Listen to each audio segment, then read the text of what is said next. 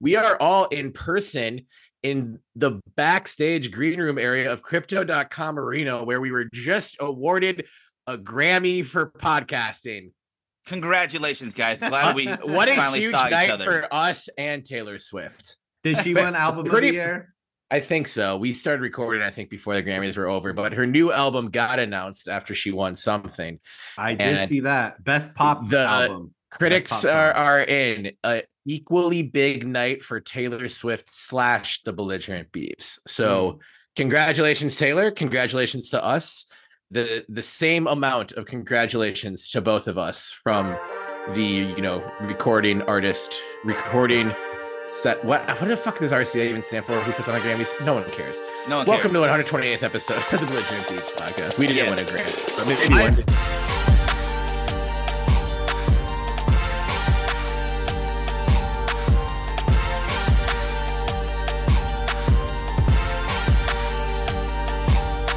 What if this podcast won an EGOT? What if we became a podcasting EGOT? That'd be incredible. What's EGOT? Yeah, I had Emmy, Grammy, Oscar, Tony. There's been there's a list of this might be the part of the podcast where we look things up, and this is 1 minute into a podcast. We haven't even started yet. I hope that our podcast tonight goes like Killer Mike's night at the Grammys. He won 3 and then got arrested. There's no way that's not in our cards tonight. No, that's gonna happen. That'd be pretty incredible. It's too early in the show for me to ask JP to play 5 seconds or anything. Yeah. But just go listen to every Run the Jewels album ever, and you'll be happy that you did. So congrats to Taylor Swift. Congrats to congrats to Taylor Swift. I almost said Taylor Mike. Congrats. I was gonna say Taylor Mike. Taylor Swift is going to be crying in 1 week from now. Not tears of happiness. That's why it's fine for her to win this weekend, because you don't want her winning next weekend, Niner fan. No, that's what I was getting towards. JP always beats me to my own shit. He's been doing it for years. Yeah, I complete your sentences. Whatever. You sure? I'm going to edit that in. So it sounds like I did it. You're sure? Whatever. Yeah. So, I mean, Taylor Swift can be happy this Sunday as long as she's sad next Sunday. Are you guys freaking out about the Super Bowl a little bit? A little bit. I said earlier to the Mini Bay, I said, hey, this was like 2 hours ago. And I was like, in 1 week from now, we're going to be celebrating a 49ers Super Bowl victory. And all he was like lost his breath. He was like, why would you say that? How do you know they're going to win? He's like, what if they don't, Dad? They still have to play the game. And I was like, God damn it. Can I just live in my fantasy world pretending that it's next Sunday? Than you are. Yeah, he definitely is. Man, I'm feeling kind of good about it. I'm not going to lie. I'm feeling pretty good about it. I'm feeling a lot better that they're playing the Chiefs than if they had to play the Ravens. Yeah, that's true. So this is a good one. This week I was carpooling another classmate of Ev's to school, and it's one of the little girls in the class. And so when we picked her up from her house, I was trying to tell Ev beforehand. I was like, hey, we listen to music every morning, right? Great. But we're going to let her pick. That way, she feels like comfortable in our car and like hanging out with us driving to school. And then Annie heard me say this to him, and she was like, what if she asked for Taylor Swift? And I was like, no, I doubt it. We sit in the car, and I'm like, hey, what music do you want to hear? You're going to scream at a child? No, but she goes immediately, Taylor Swift. And I look in the rearview mirror, and like Ev is sitting right next to her, and Ev's face was like, what? No. So I played Taylor Swift on the way to school, like literally biting my tongue for the 4-minute drive. And as soon as I got back in the car, it started auto-playing again. I was like punching my center console to like make it stop. Like too short. Switch to too short. Well, if the Niners do in fact lose the Super Bowl, I can assure you it will not be because of that, and because you did not make a little girl cry on the way to school, JP. I didn't make her cry. I made her happy. I know. I'm saying it will not be because you did not make her cry. Oh, I know. But it will be probably because I mentioned that we will be celebrating their victory in 1 week. Yeah, I always do the dumb shit. That's reckless. Yeah. I always do the dumb shit. Yeah, It's like not the motto first of the time, pod. but yeah, we're not going to bring up those times because this is supposed to be a happy episode. And there are happy things for us to talk about tonight. We've got Diamond Royalty, Oregon State Diamond Royalty joining the show. Not just one, but two ballers. Not one. Of the Oregon State baseball softball Definitely program. Two. Not one, two. the LeBron meme doesn't, carry the same weight when it is two. It is two is more than one. Not quite the same effect. Tanner Smith and Sarah Haendiges coming on the show shortly. Yeah. About 45 minutes ago. From now. Or 15 minutes from now.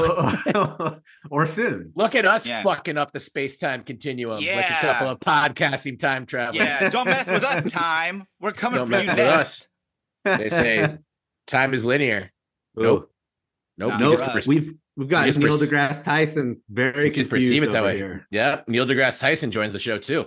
Yep. Mm-hmm. Be like, holy shit, how'd you guys do that? We'll be like, or maybe like Neil, like, come on, buddy. Like we've already disproven the theory. How many more bones do we need to throw you, Neil? Come on. We've got some other stuff to get into. Big dubs for Oregon State women's basketball. Yeah, fuck the Ducks. Big dubs for Taliese, Fuaga, Katana Ladapo, and Anthony Gould in Senior Bowl / Shrine Bowl this week, mostly in practices. Gould's the only one who actually did anything in the game or played in the game, but Did you see Oregon State football?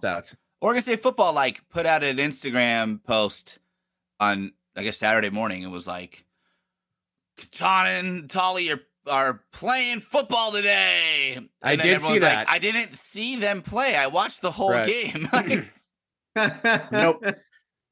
Yeah, it was really fun. We had the inside all the scoop, way. though. A little bit. I talked to. It was great to be in Mobile, Alabama. Shout out to the Senior Bowl folks who always do a great job with that event. The Belize of North America. The Belize of North America, which JP can see perfectly from his high horse, as we discussed last week on the pod. If you haven't listened to last week's episode, go listen to it. We apologize for JP's audio. JP primarily apologizes for his audio. He will never do it again. Yeah, mostly because it took me 6 hours to edit. And then he spent 6 more hours in a dark room thinking about what he did. Yeah, more than 6. Belligerent Beavs timeout, baby. Yeah. Actually, where I'm editing was a dark room. We'll get into an official football segment here. Men's basketball team definitely played basketball this weekend, and that might be they had games. They did have them, and they did take place. That might be where, and that was where we leave that. And too bad that they tipped off and not tipped on. But I think you guys are going to have a great week. I wish you all the best of luck. I will be in Kansas City during this Super Bowl. Oh, that's right. It's going to be I'm kind of happy about it. Just all right, people are going to give a fuck. I'm not totally sure because I know this is a deep shout out. Shout out to Haendiges in Portland, manager of Marathon Taverna on Burnside. I remember talking with him one time. It was the maybe week after the Super Bowl. And you listeners, longtime listeners to the show know this. New listeners, Marathon Taverna is a great dive bar in Portland that your 3 boys here essentially lived at for a not small amount of time earlier in our lives. Still great. The mini pitchers are still flowing and they're still cheap. They're not as cheap as they were, unfortunately. Thanks, Biden. And I was just chatting with Haendiges to get to the fucking point, Terry. After the Super Bowl being oh, so Sunday crazy for you guys? And he was no, Super Bowl has just become a total just house party. People host for the Super Bowl kind of thing. And it's not really a bar week anymore. That was 10 years ago. But supposedly I'll be in downtown Kansas City there for a conference. I'm staying an extra day because I don't want to be traveling during the Super Bowl. I'm sure maybe there's a Niner bar in Kansas City.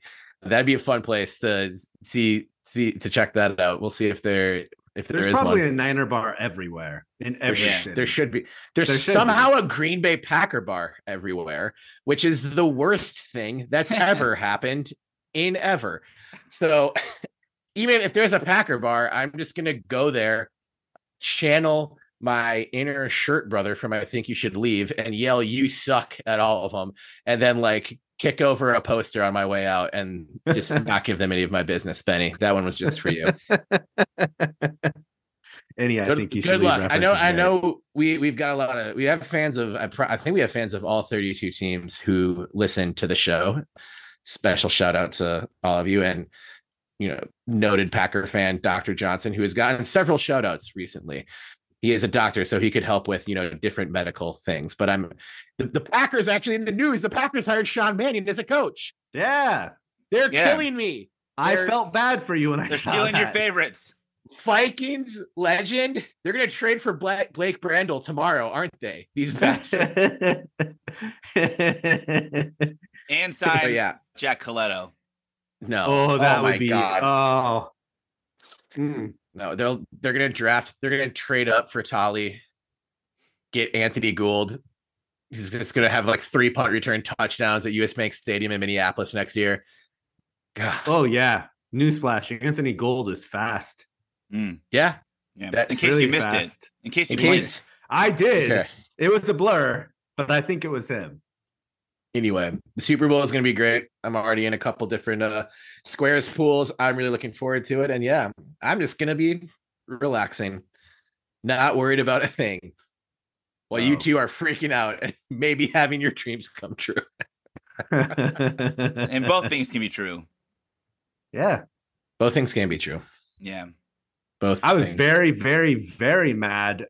Both, I guess one was Saturday. The last time that the Niners played in both of their playoff games, it was very frustrating to begin with and ended up being all right.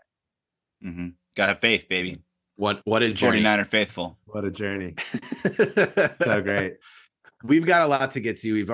We have a pre-recorded interview with Tanner Smith and Sarah Haendiges that we have to get to. Stick around for that for sure, Beaver fam. Great conversation with those two. Big things out of both Diamond teams for Oregon State this year. And yeah, we're pretty bullish on both groups. We're just going to have to decide between Omaha and Oklahoma City. Two great Midwestern cities that I'm ready to drive to. I saw Oklahoma City has proposed. It's actually kind of a legit possibility that they are going to be building the tallest skyscraper in the United States in Oklahoma City. Yeah, the skyscraper in downtown OKC is already fucking massive, and I'm surprised it's not really already empty. Is it really? Yeah, I went to a conference in Oklahoma City once, and we had like the dinner up at the top of that, and there was like nobody in there. That's kind of eerie. Yeah, it's like 30% occupied. Baba Ganoush, friend of the show, married an Oklahoma girl, so his wedding was in Oklahoma City, and it was a great wedding weekend. I had a great time in Oklahoma City. That was the one time I've been. A little bit further of a drive for me than Omaha, and I guess I don't think Oklahoma would necessarily agree with being grouped into the Midwest, though. From me, Omaha for sure is, and I'm ready to have some jealous shots at Rocco's for sure. Yeah. Who is it? LSU fans, I think, always win that, right? Are they the ones who've like set like the crazy record? We needed like an oral history of the Rocco's Jello shot challenge, and maybe I'm the guy to put that together. I'll go down there and do that research. Don't pull my arm or anything. Anyway, we've got a lot to get to. So let's get it. Speaking of Jello shots, we talk about Jello shots with Tanner and Sarah. How do you know Not that? A lot. Well, because we're going to. It's Neil. Coach Berg and Coach Canham, please do not get mad at your players. We're the ones who brought up the Jello shots. And I didn't ask them if they drank them. Yeah, that's right. Said. We just asked about do Jello shots exist on the menu? Tanner was like, define existence. And then Sarah was like, yeah, I mean, existence in theory, whatever. And then Neil deGrasse Tyson, who's also part of this interview, was like, that's what's up.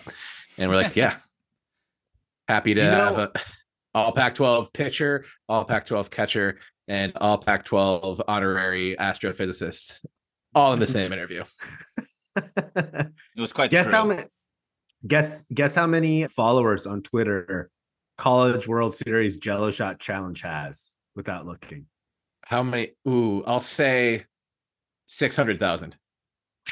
Okay, well, this is gonna not be a climactic answer. I'm gonna say. I was gonna say 69,000 or 69,420.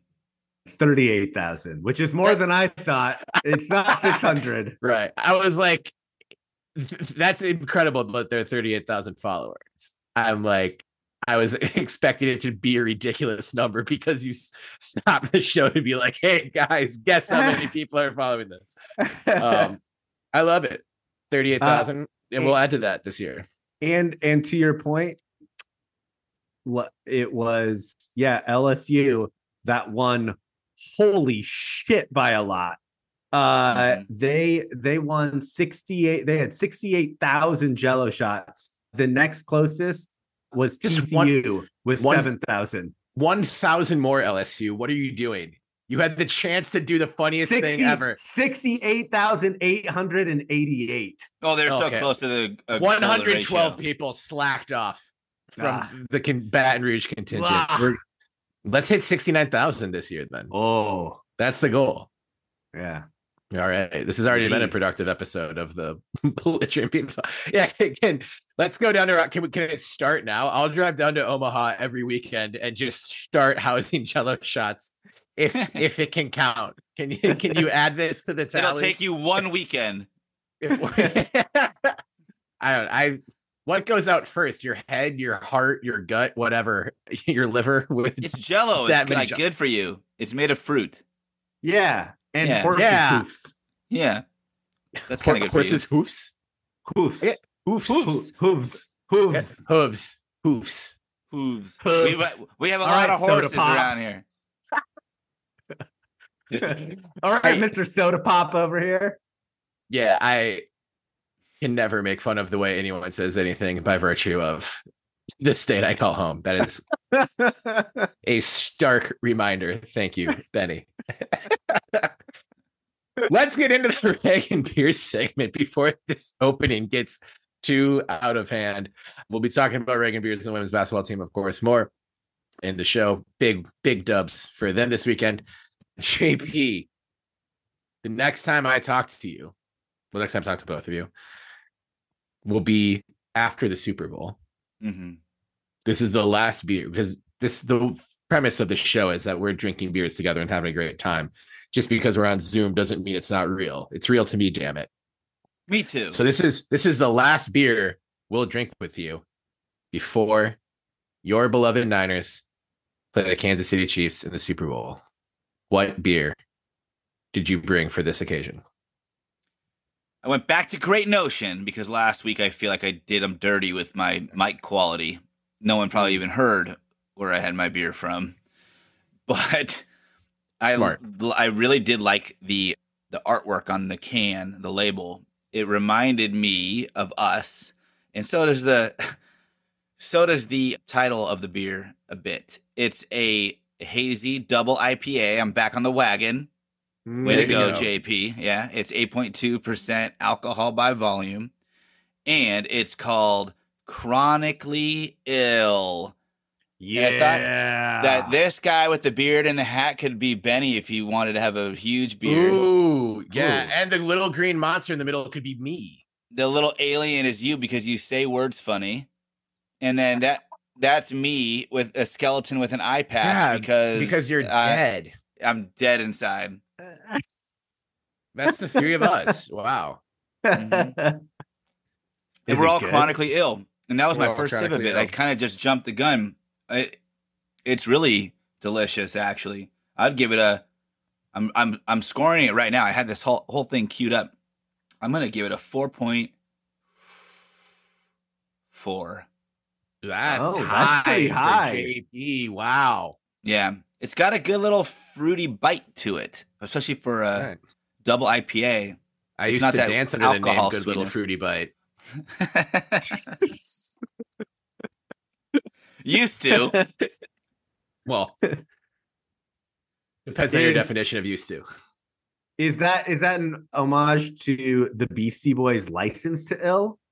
I was gonna say, can you please play 5 seconds of License to Ill by the Beastie Boys? We haven't had a music request yet. Even this Grammys themed intro.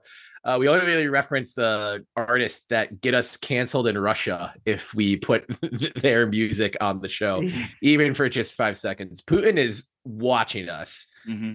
That's He's what enjoying us. We've scary. That is scary.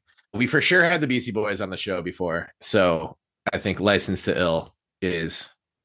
I think that's the name of the album. Is there a song called License to Ill? This request denied. Well, you can click 5 seconds from any point of the album, and the request is still valid. You could play Brass Monkey because that was referenced in the interview that we are about to have. And Brass Monkey is on License to Ill. It is. Right. So I'm sorry. Yeah. That was the first album that I forgot. Please request this the right way. JP, can you please play 5 seconds of License to of Brass Monkey by the Beastie Boys? Brass Monkey, that funky monkey. Damn it, I still fucked it up. License to Ill was released before I was born. This doesn't happen a lot on the show. Before JP was born. What? But after Benny was born. Yeah. As our elder statesman, Benny. Mm-hmm.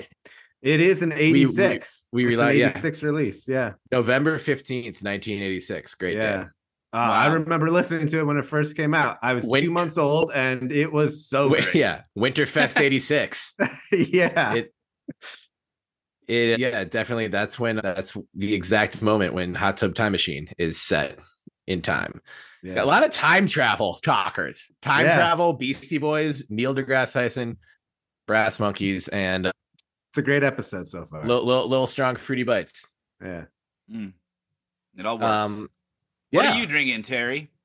I have a Lonely Blonde American Blonde Ale from Fulton Brewery. I'm glad that last week Terry bought some beer before heading down to Mobile, because my flight was delayed getting out of Mobile this morning and getting home, so I would not have had time to go pick up anything. But I still have most of a 12-pack left of these in the fridge.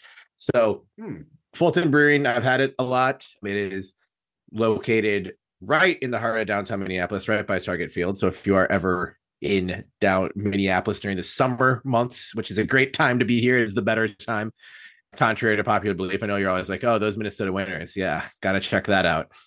But summer, it's right by, Twins game, followed by a couple pints on the Fulton patio. It's a top shelf summer day. And Lonely Blonde is a great winter beer, but also a great summer beer. So an homage to one of your regular patrons back from your dancing days.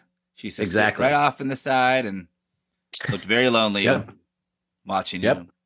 Yep, that is who this beer is named after, actually. Yeah, of course. She's a mutual friend of the brewer. You know what my favorite Minneapolis summertime thing I've ever done was with you guys plus super secret producer Iskender plus Yuri at the Twins Giants game, chanting OSU as Michael Conforto was rounding the bases. And the rest of the crowd was silent. We were right behind home plate, so he definitely heard us. He for sure did. And it wasn't just that. It was like chanting Go Beavs like the whole pregame. Yeah. And then he was like trying to act all cool, like he didn't hear it or whatever. And first pitch, Conforto cranks it. And our 2 rows went crazy. And I'm like, not going to not cheer for Michael Conforto. But then someone's like, dude, you're in Twin stuff at a Twins game. Why are you cheering for the Giants? And I'm like, yeah, it's an Oregon State thing. Long story. Don't worry about it. Just drink your Lonely Blonde and shut up, sir. No, that does remind me of the legendary, I forget this dude's name. I think it's Roger. Legendary Twins event services staff member who works that section, who gave JP a Giants card. Oh yeah, every single game. I didn't. Marvin Bernard. a Marvin Bernard card. Every single game, he has a stack of baseball cards of the visiting team. And he goes to visiting fans who are coming to Target Field to cheer against the Twins, but also just have a great experience. And he does that thing like pick a card, any card, and then you get to keep that card. I don't know if any of them are super valuable, but talk about just like a great little touch to add on to a stadium experience. So dude, that is like the most Minnesotan thing. Oh, that's so nice. It's so nice.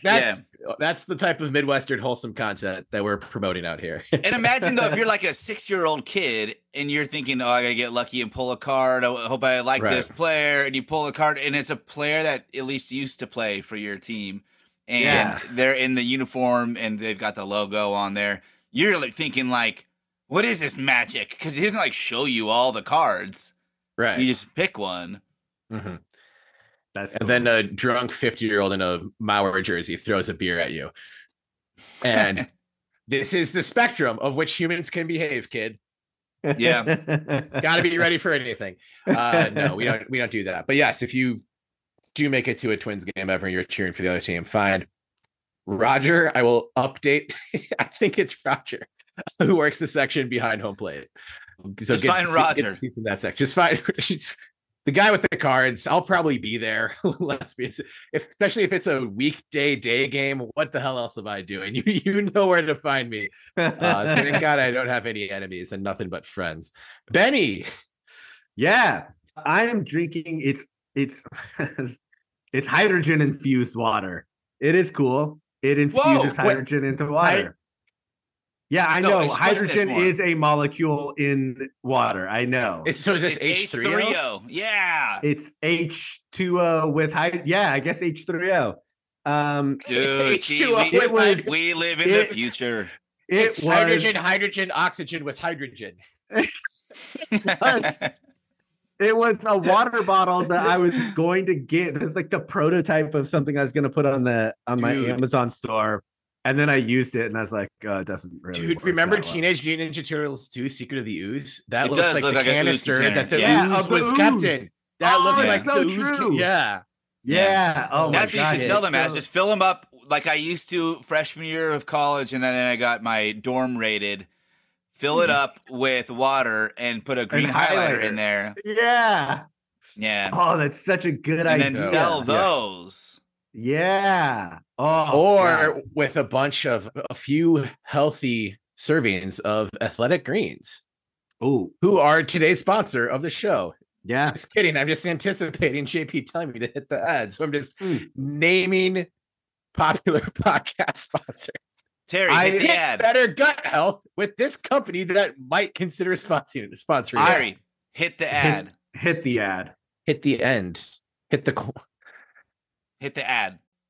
Welcome back to the Belligerent Beavs podcast. I hope you listen to every word of that ad. That is definitely real and definitely about a product that definitely exists. I hope there's a promo code associated with it. If there's not, don't get mad at me.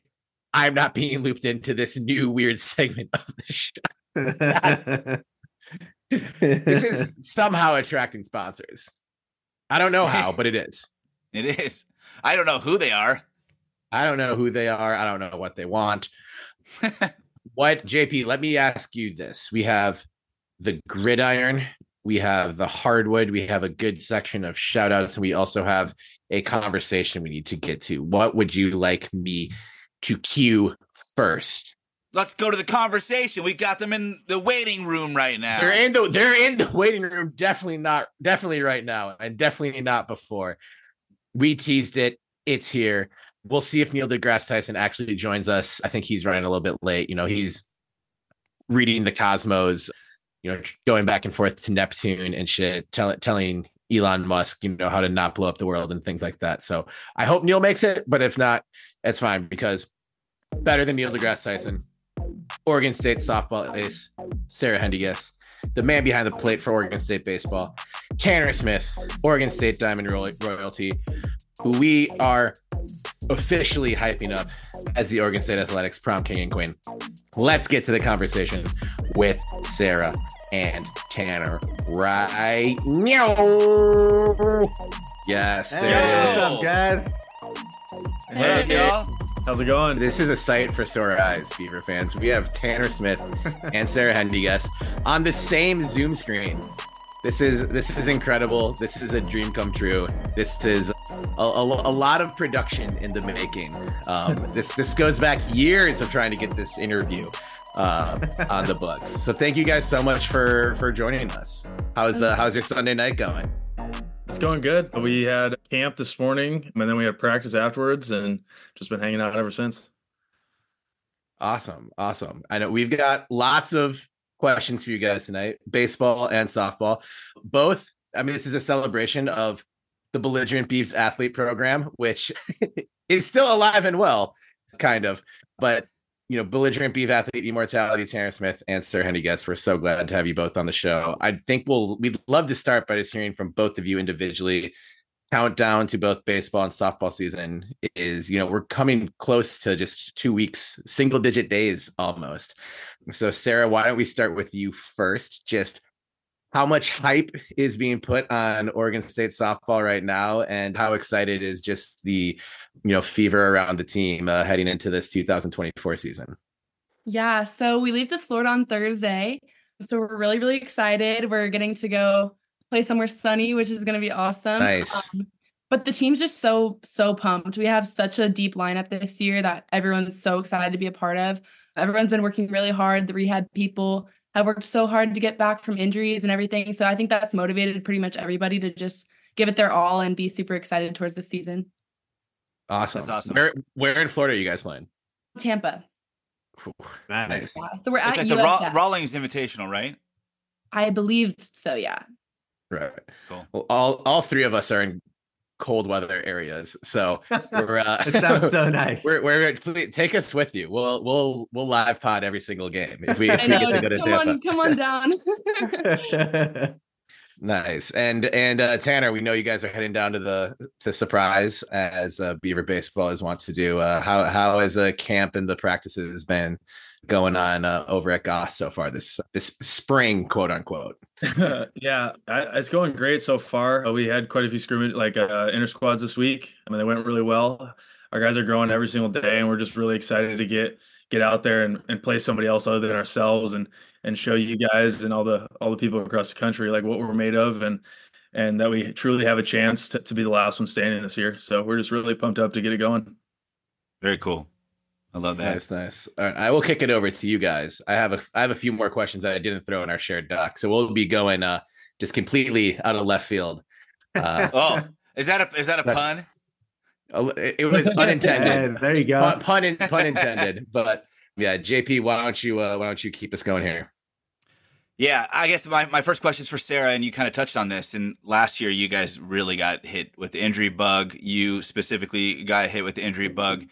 You talked about the team coming back, getting healthy, and how deep you are now. So how much of last season's experience do you think played into providing, you know, the experience for some of the players that maybe otherwise wouldn't have had that opportunity? And then also, like, given the fact that a lot of you missed a lot of time last year, how does that kind of like refocus your guys' drive, you know, to get back to OKC this year?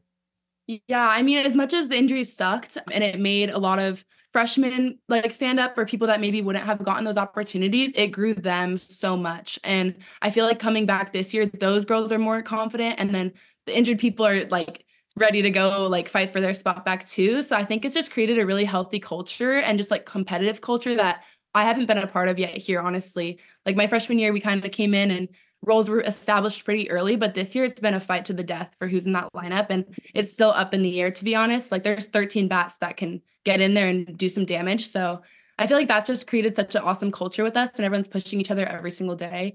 And I feel like this year we all know we're a really skilled team, and we want that OKC like chance back, because that one we want to go win some games there. We don't want to be 0-2 or 2-0 anymore, or 0-2 ever again there. So yeah, I think that's just really pumped us all up and gotten us really excited. That's awesome. What do you think, or I should say, who do you think is someone on the team this year that is going to have a breakout year? Someone that like casual watchers of the softball team may not know. Yeah, I think Lacey Campbell is going to do some noise in the softball world this year. She's been such a tough out for me in scrimmages. Like we battle every single day. And she kind of had some chances her freshman year, but then last year got injured as well. So she's back for revenge this year, and she's better than ever. Another one is Charity. She got injured my freshman year, tore her ACL. So she's back and better this year after having to take last year off as well. And those are just two big bats. I can't wait to see what they do this year. Speaking of bats, Tanner, you've been one of the best defensive catchers in the Pac-12 for as long as you've been at OSU, but had some nice career highs in at the plate last year. At this point in the spring and prep, just like how does your swing feel right now, and what do you think would be a good year for you, like hitting wise? Like I know the goal is just Omaha, it's a team goal, whatever, but I know that there's some individual swag going on too. So like, what are you kind of hoping to hit this year in terms of numbers, and just how does your swing feel at this point in the preseason? Yeah, I mean, even though I put up career highs last season, some statistics, I definitely don't think that it's going to be anything close to what I put up this year. I've totally revamped my swing over the summer, stayed here and did a whole bunch of stuff with that. So I'm excited. It's been playing off in the fall and in the spring so far. So I'm really excited for what's to come during the season. I haven't really put much thought into personal attributes when it comes to what I want to hit this spring. I just want to make sure that I'm a staple in the lineup every single day, and I'm a guy that's going to put together quality at bats regardless of the situation or the game. I just want to be a guy that can be counted on and is looked at as the guy to go to in clutch situations. I know I had a couple moments last year that were pretty cool, but I'm looking forward to being in those situations again and coming out more on top than we did last year. Awesome. Talking about being in the lineup, of course, obviously your skills behind the plate are phenomenal, but we saw some work at first base. Is that just another way to keep yourself out in the lineup and make sure that your bat's there for any of those big moments? Yeah, I mean, I'll try and play shortstop if that's what gets me in the lineup. I'm not in any position, to be honest. I'm not the fastest guy, so I can't really play the outfield. But yeah, I got some time in at first base. I've been messing around a little bit over there. I played a little bit over summer ball, my freshman and sophomore summers. It's a position that I can play, and I'm fully willing to play.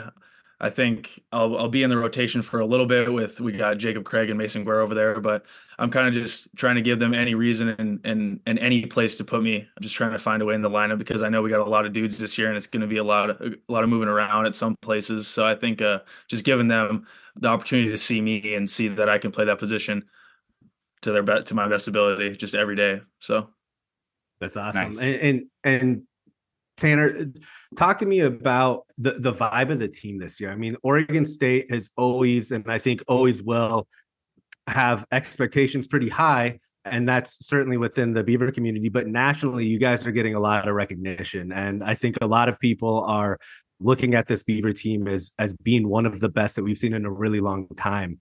So talk to me about the vibe. How does it feel this year compared to years past?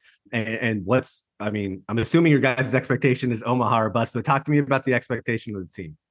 Yeah, I mean, out of my time here, this is by far, like, obviously my freshman year, we had Melton, Meckler, Boyd, and like Jerpy and all those guys, and we had a solid squad. But this year, there's just like a different level of buy-in with the guys. We talk about winning a national championship, and like that's our end goal this year. It's not really just Omaha or bust; it's national championship or bust. And our ability of the older guys to truly like implement that mentality within the younger guys and having them buy in and understanding like what their roles are going to look like this year and stuff like that. And I think that just plays into how good we actually are. We get a lot of preseason rankings. Our coaches talk a lot about just getting rid of that noise and don't worry about that noise, because rankings truly don't matter at this time of the year. It's obviously cool to have those rankings, and it shows to the guys that are here, that have been here, and that are coming in this year.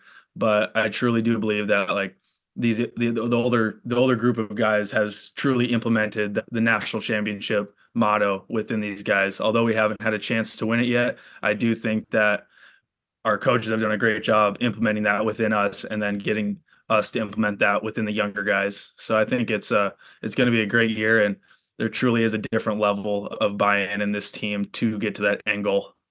Nice. We love to hear that. Sarah, you mentioned a number of the players who you guys missed due to injuries last year, some for the complete season, but one of those players was also you. So we're really excited to see you back in the circle and back healthy. So I think this one question, sort of similar to what I asked Tanner, just how are you feeling right now? How is the arm at this point in the spring? And then also like going from, I think you had like 36, 37 appearances freshman year, and then that getting cut down to just 13 because of the injury sophomore year. Is like, how much of a challenge is that to like not being able to be out there for the whole season after having so much success your freshman year? And also, what do you think you learned from that challenge? Yeah, so arm's feeling really, really good. I rehabbed over summer at Cressy Sports in Florida, so big baseball facility for all that type of elbow stuff. And I just got a lot stronger, mentally stronger as well. Just knowing I could push myself through something like that was really awesome because I've never been injured before. So sitting out and not being able to play softball for that long was a crazy thing that I've literally never done. So missing that part of my life was definitely hard. But I was lucky enough to still get to travel with the team last season. So I got to be kind of fly on the wall and dugout, learn a lot from just what other people would do. I think Kiki and I talked a lot about this, but we learned a lot about body language and just how you kind of look on the field when things go wrong or when things go good. And I think that just kind of helped me kind of realize what I could do different when I'm playing mentally and just physically out there, like my presence, which I think will be awesome moving into this season. And something I've been working on kind of in all of our scrimmages is just bouncing back from giving up a hit or a walk or whatever it may be. And then the next part of your question was, sorry. You pretty much answered it. Okay, awesome. Perfect. Yeah, you nailed it. Okay. Yeah, perfect. Just as we expect. I get building off of that a little bit, just now that like even missing substantial time last year, 2 full seasons now, and sort of, emerging into the like aces spot. How much has your relationship with Coach Berg evolved from when you were a freshman to now being like an absolutely like undisputed leader on the team? Yeah, Coach Berg and I have a really awesome relationship. I won't lie. It's really not too softball based. It's just honestly personal. She doesn't coach me much in the aspect of like pitching mechanics and that type of thing. But we do talk a lot about the mental game and just how to be dominant, how to be a leader. Like you said, she kind of made a group of us leaders this year. And we work with Coach Lyle, our hitting coach, just talking about things we can do to help the team, how to keep morale high, how to work through tough situations because every team goes through it. But it's just been awesome working with both coaches, getting that relationship stronger and them trusting me in that spot has just been really awesome this year. What other players are on that in that leadership group that you mentioned? Abby Dorr, Kiki Escobar, Grace Mesmer, and Maddie Simon. Nice list of names there. Yeah. Yeah, it's an awesome group. Just wanted to chime in because all this kind of ties together. So Sarah, you brought up Kiki, Terry, and Tanner. You guys were talking accolades and preseason rankings and whatnot. But Sarah, both you and Kiki came in the top 100 for Softball America. You at 87, Kiki at 95. Like we said, too low. Way too low. Way too low. But like, what kind of confidence does that instill in you? Like knowing that there was such a small sample size for, any of, these people to look at last season, really for both of you guys, and just like, still having this kind of confidence and trust that you are going to come out and be one of the best, 100 softball players in America. Like, I mean, I'm sure that it feels good, but does that add any extra pressure, or is it just a confidence thing that it feels good to know, okay, cool, like people are recognizing and I'll just keep competing? Like, what does that feel like? Yeah, it's definitely the latter. I think just the confidence of knowing that people have like seen us do well and they expect us to do well. But I think we're both just really focused on team. Whether I'm starting or relieving, I just want to do whatever's best for the team and do my best in that role. I know that sounds cheesy, but it's really the truth with this group. Anyone wants to step up for whatever's best for the team. And yeah, I know Kiki and I don't really talk about that type of stuff much, and it almost makes us uncomfortable. We're like, oh no, like another tag on beer softball. Like it's weird, but it's definitely cool. And I know both of us didn't expect any of that. So it was awesome. Nice. Something else that is far too low is where you guys ended up in the preseason Pac-12 coaches poll. Picked 9th out of 9 Pac-12 teams, and then no one from Oregon State on the preseason all Pac-12 team.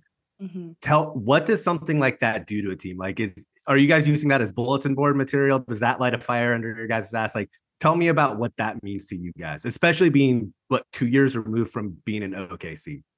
Yeah, it's funny you say bulletin board because those papers are smack dab in the middle in our facility. It's just motivation. Coach Berg says it all the time, chip on our shoulder. We played with the chip on our shoulder all my freshman year, and it got us to where it got us, honestly. That's all just stuff we use as we know we're better and we're going to prove we're better. And it's just something we don't really need to look into either. Preseason rankings don't mean anything. It's what matters at the end. And we're going to do our best to be 1 out of 9, not 9 out of 9. And that's all that matters to us. So. Oh, yeah. With playing with a chip on your shoulder 2 years ago, you guys sure had a lot of fun in the dugout. So what should we expect for performances when the cameras cut to the dugout this season? I don't know if we have the same type of girls. We've all gotten a little older. That was kind of freshman mentality, I won't lie.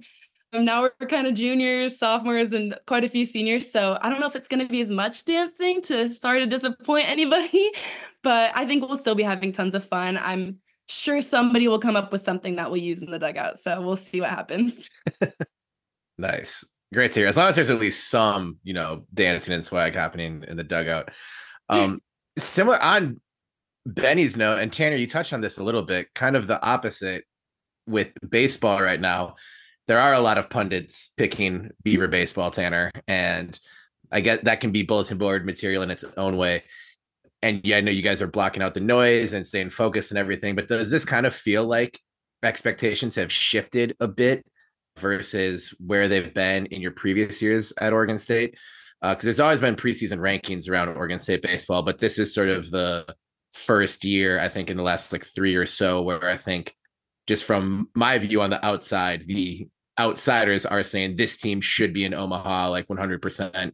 I felt like there's always a little bit more doubt cast outside. So how are you guys handling that? And is that can you feel that just being around the team that there is a little bit more sky high expectations for the group this year? Yeah, I mean, obviously every guy sees those rankings and sees what people are saying. It's it's kind of just part of it. But I would just say that we've done a pretty good job of not letting that hinder the work that we put in, whether it's during practice or our post-practice or pre-practice work. I would say that there's almost every single guy in that clubhouse that is doing something extra to make sure that these rankings do come to fruition and we do show people exactly who we are. So I would say it's used more as fuel. Canham talks about it a lot. He doesn't care if we're ranked 1, 7, 29, or 157th. It truly doesn't matter what we are ranked. It just matters about where we end up at the end of the day.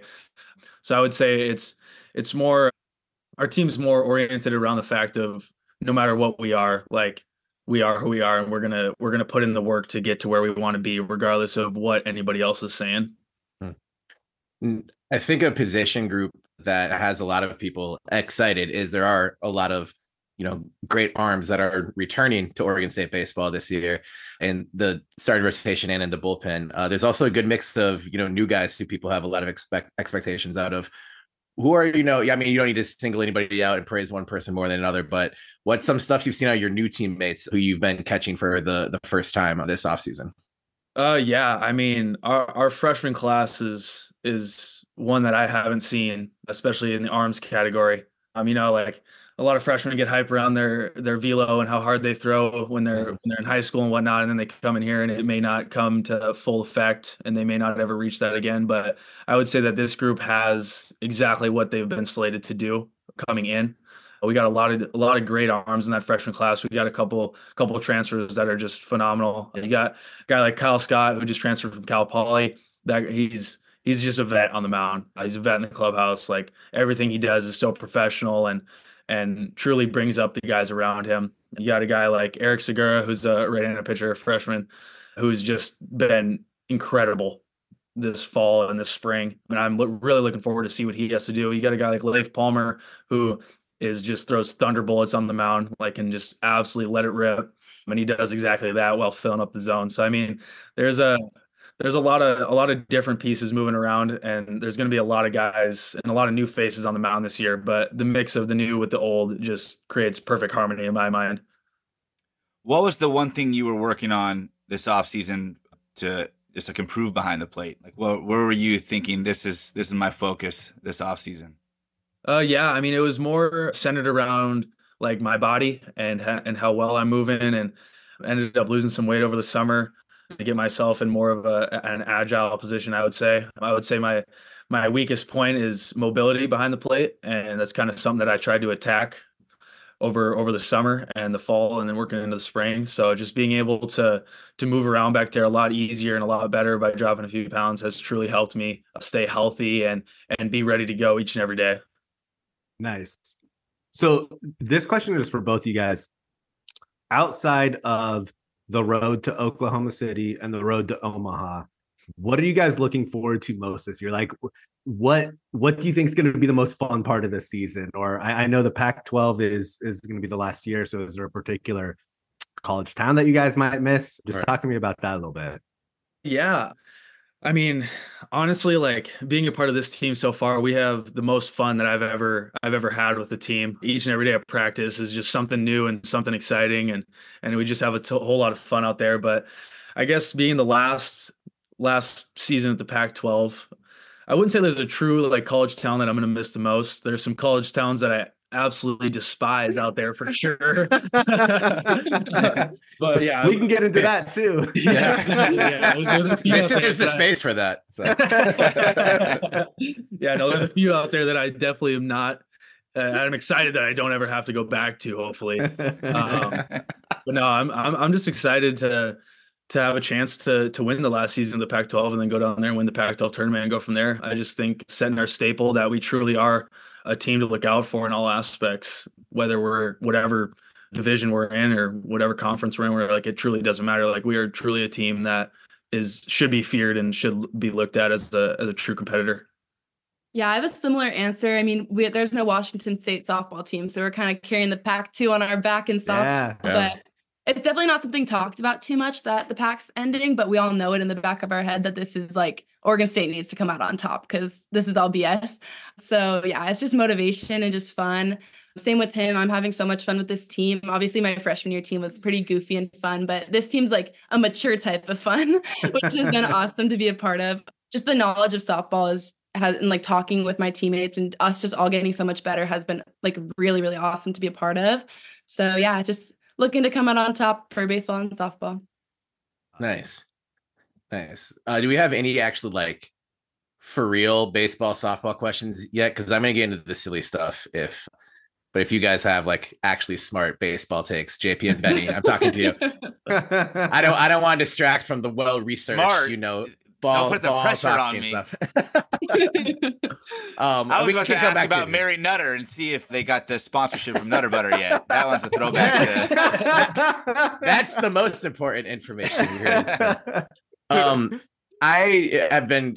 curious about this. But obviously the relationship between, pitcher, catcher, and baseball and softball is something that's, been, talked about and written about for as long as the games have been around. You see mound visits. There's not really any kind of like bond on the diamond like there is between pitcher and catcher. And like when you see, a catcher shake or a pitcher shaking off a catcher in like a weird moment or something like that, you can be like, ooh, there's some strife between those two out there, or the opposite, whatever.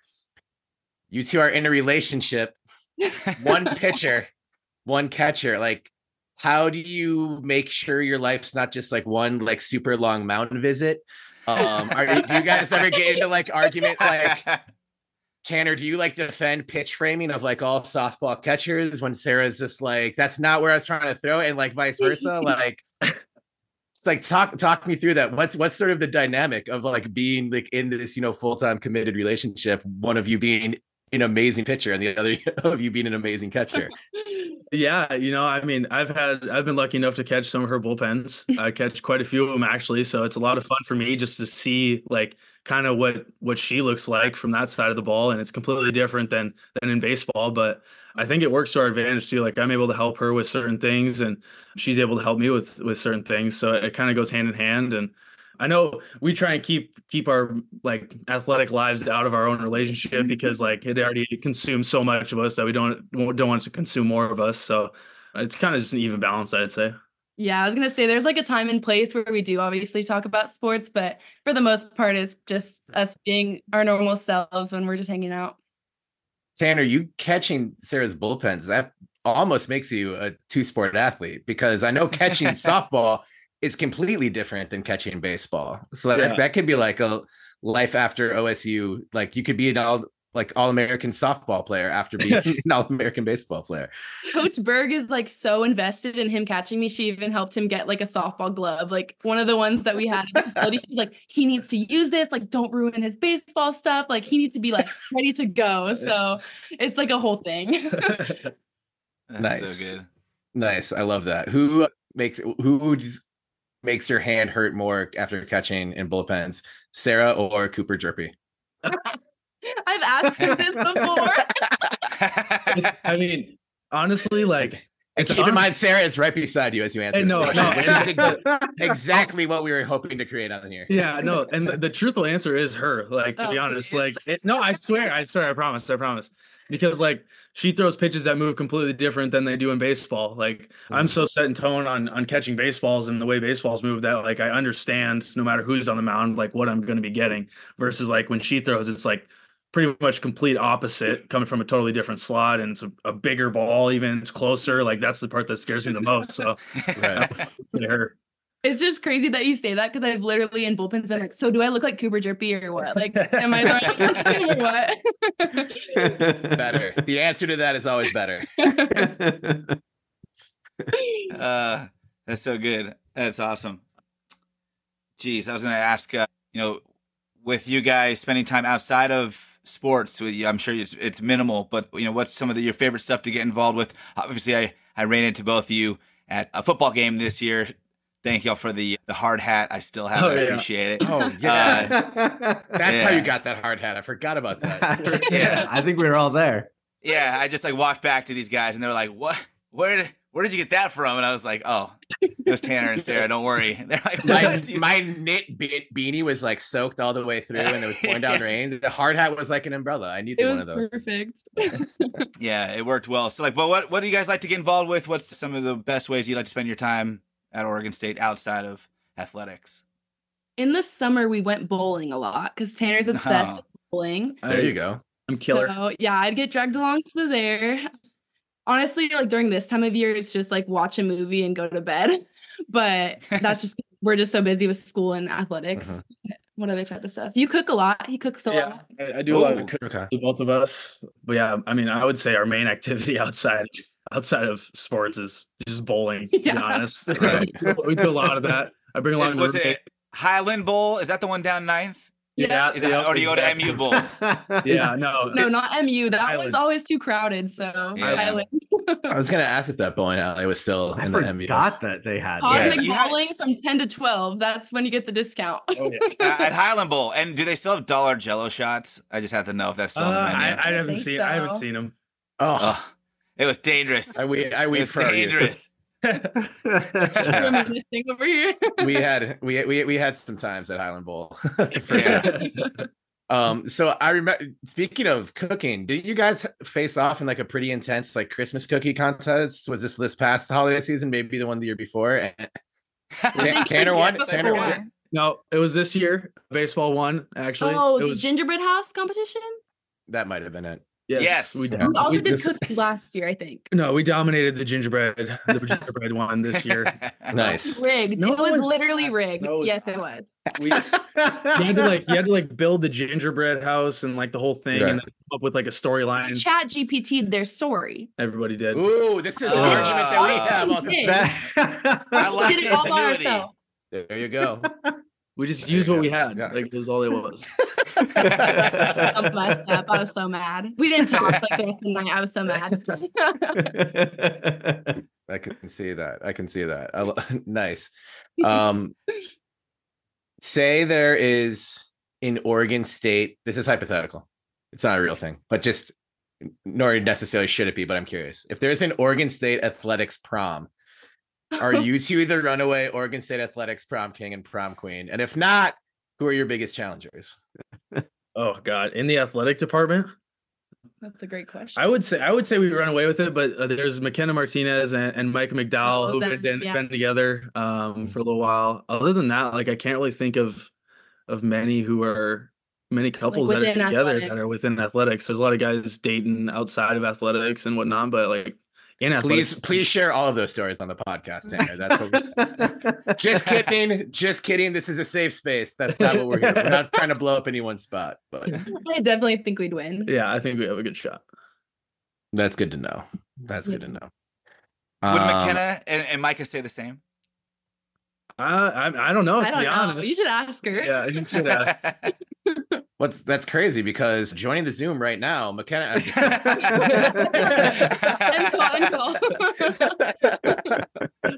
We should. That's a recurring bit I love to do on here whenever someone gets like made fun of or whatever. And one of these days, we're actually going to pull it off. It's gonna take some finagling and be like, hey, I just need you waiting in the waiting room for like 48 minutes. But when the moment's right, we'll let you in, and you just need to come in hot. Nice. What's your bowling average, Tanner? Ooh, I would say I would sit around like 150. I've bowled 200 before. That was pretty cool. Nice. But like I wouldn't say I'm nowhere near a professional, but I will dominate the amateur. Right.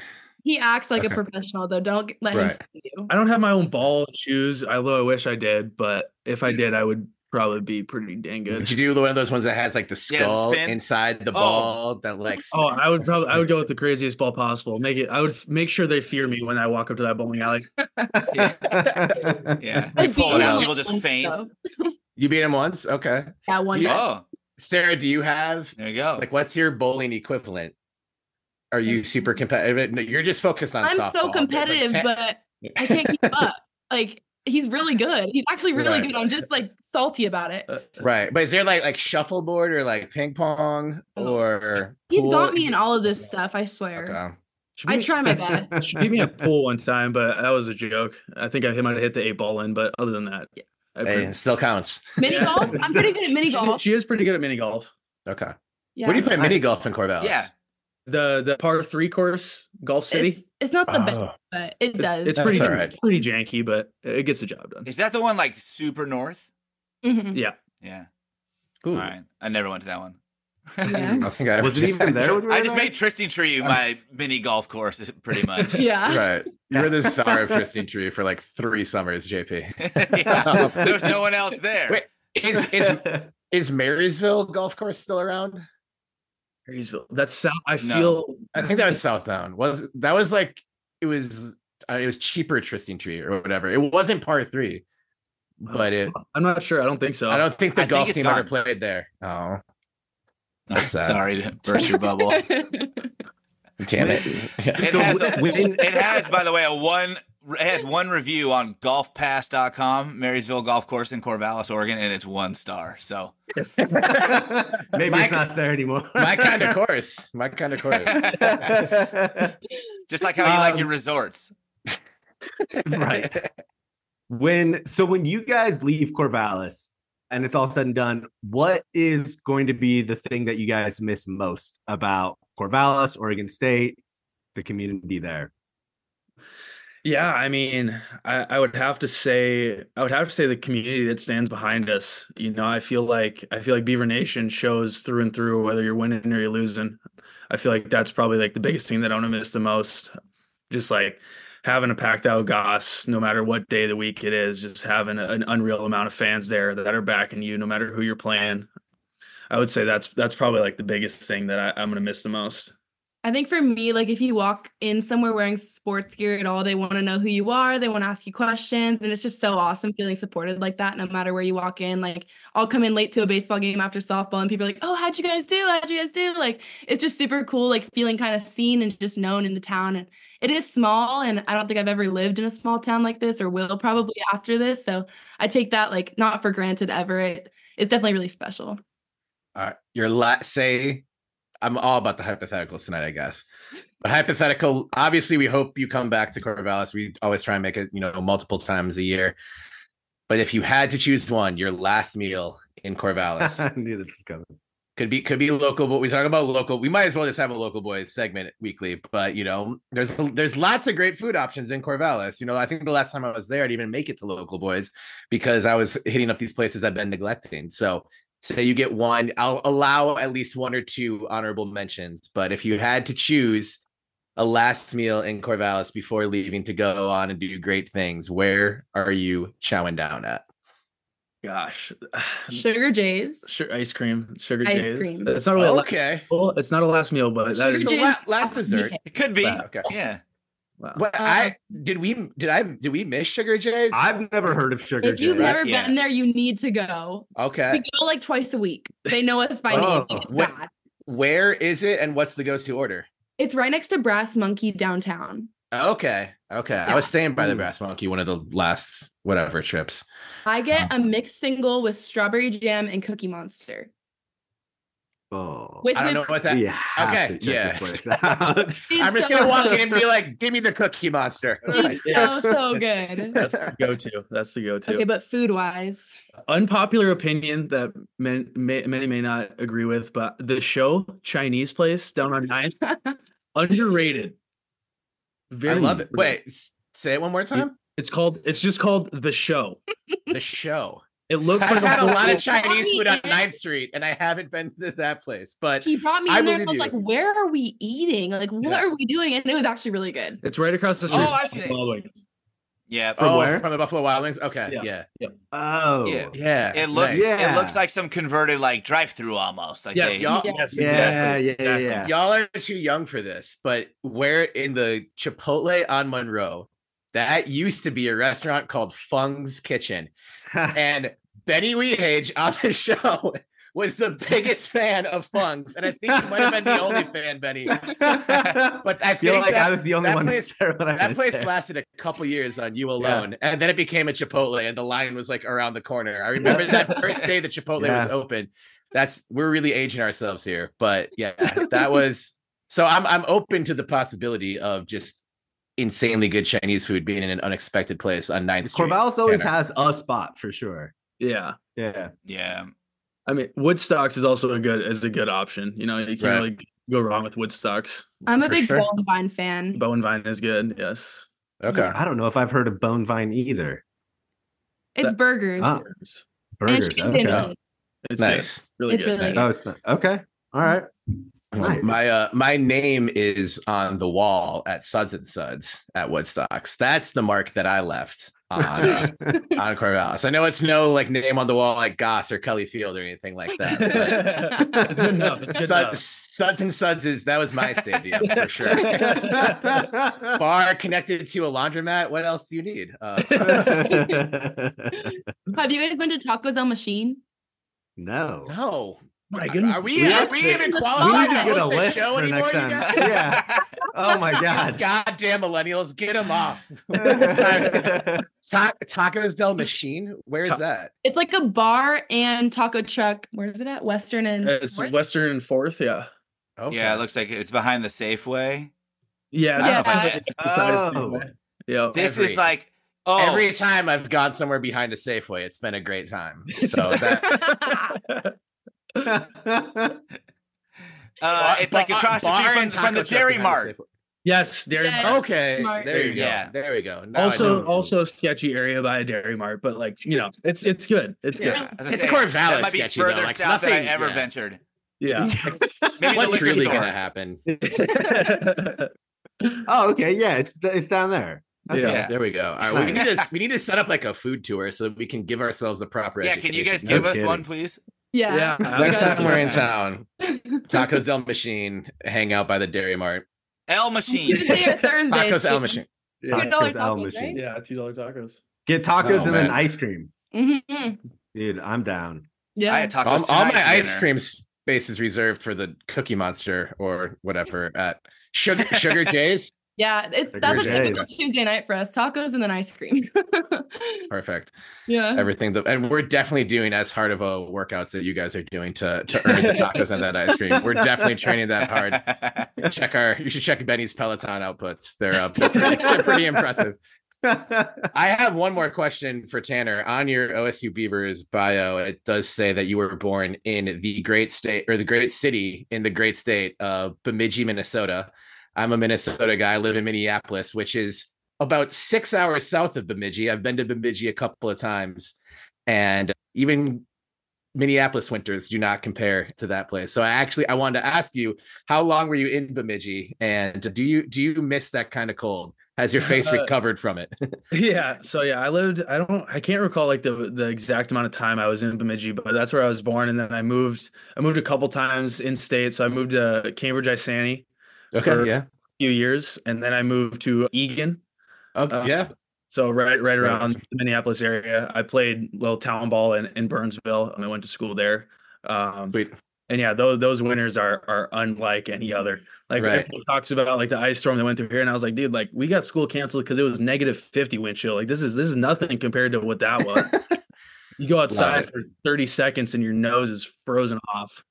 Right. How long? Like what age were you when you were in Egan? I left when I was 13. Okay. So are you 11 to, or it was like 9 to 13 or something like that, somewhere around. So are you a Twins fan? All right, never mind. I JP the show. It's bad, but I actually dislike the Vikings more than I dislike Twins. So it goes back because you're in love with them so much, and they've been breaking your heart so much. Because that's the way I dislike the Vikings. No, I just like my dad was never a fan. So all right, Terry's neither. Yeah, that's true. I hate you guys. You're a catcher, Joe Mauer. He just went to the Hall of Fame on the first ballot. Yeah, that guy. I could watch that guy over and over and over again. But I mean, when I was there, the Twins were just like the worst team in the league outside of Joe Mauer. Yeah, because I was there. I remember watching like Joe Mauer, Michael Kadire, Jim Thome, Justin Morneau, like those guys play. Trevor Plouffe. Yeah. I'm trying to think of who might have been on there. Delman for a little bit. Delman had a decent couple years. Hell yeah. Yeah. You missed the like real like Johan Santana, Torrey Hunter. Yeah, fun time, I did. But I got to meet Torrey Hunter and I got to meet his son. I wish I got to see that guy play because oh my gosh, I just remember watching highlights and that guy was incredible. Right. There's a steep drop off probably right as you're coming of age. So yeah, I'm not judging you. Just thought that might be something we could suffer in together, but I guess not, which is fine. It's fine. All right. Anything else for the prom king and queen of Oregon State athletics, as we decided earlier on the show, Tanner Smith and Sarah Haendiges. JP, Benny? Just really this season, y'all. Yeah, and really appreciate you guys taking the time tonight. I know we kept you a little bit longer than we said, but yeah, this is fun. And all the food wrecks too. Like, yeah. Oh my gosh. Yeah. Love the reminder that we really don't know shit. So got a good. Thank you guys for having us on.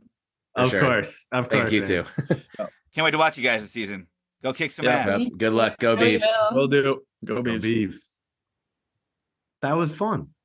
That was so fun. Thank you again to Sarah Haendiges and Tanner Smith for joining us on the podcast. JP, please actually insert the interview where I just made space for it. Otherwise, this will feel real silly. It'd be a great own. It'd be a great, burn on me. But I would never do that to you. You're the best podcast producer on the planet for a reason, while also co-hosting. You're like Dr. Dre. Yeah, Dr. J. Who had Dr. J? That's definitely not a nickname that's already taken.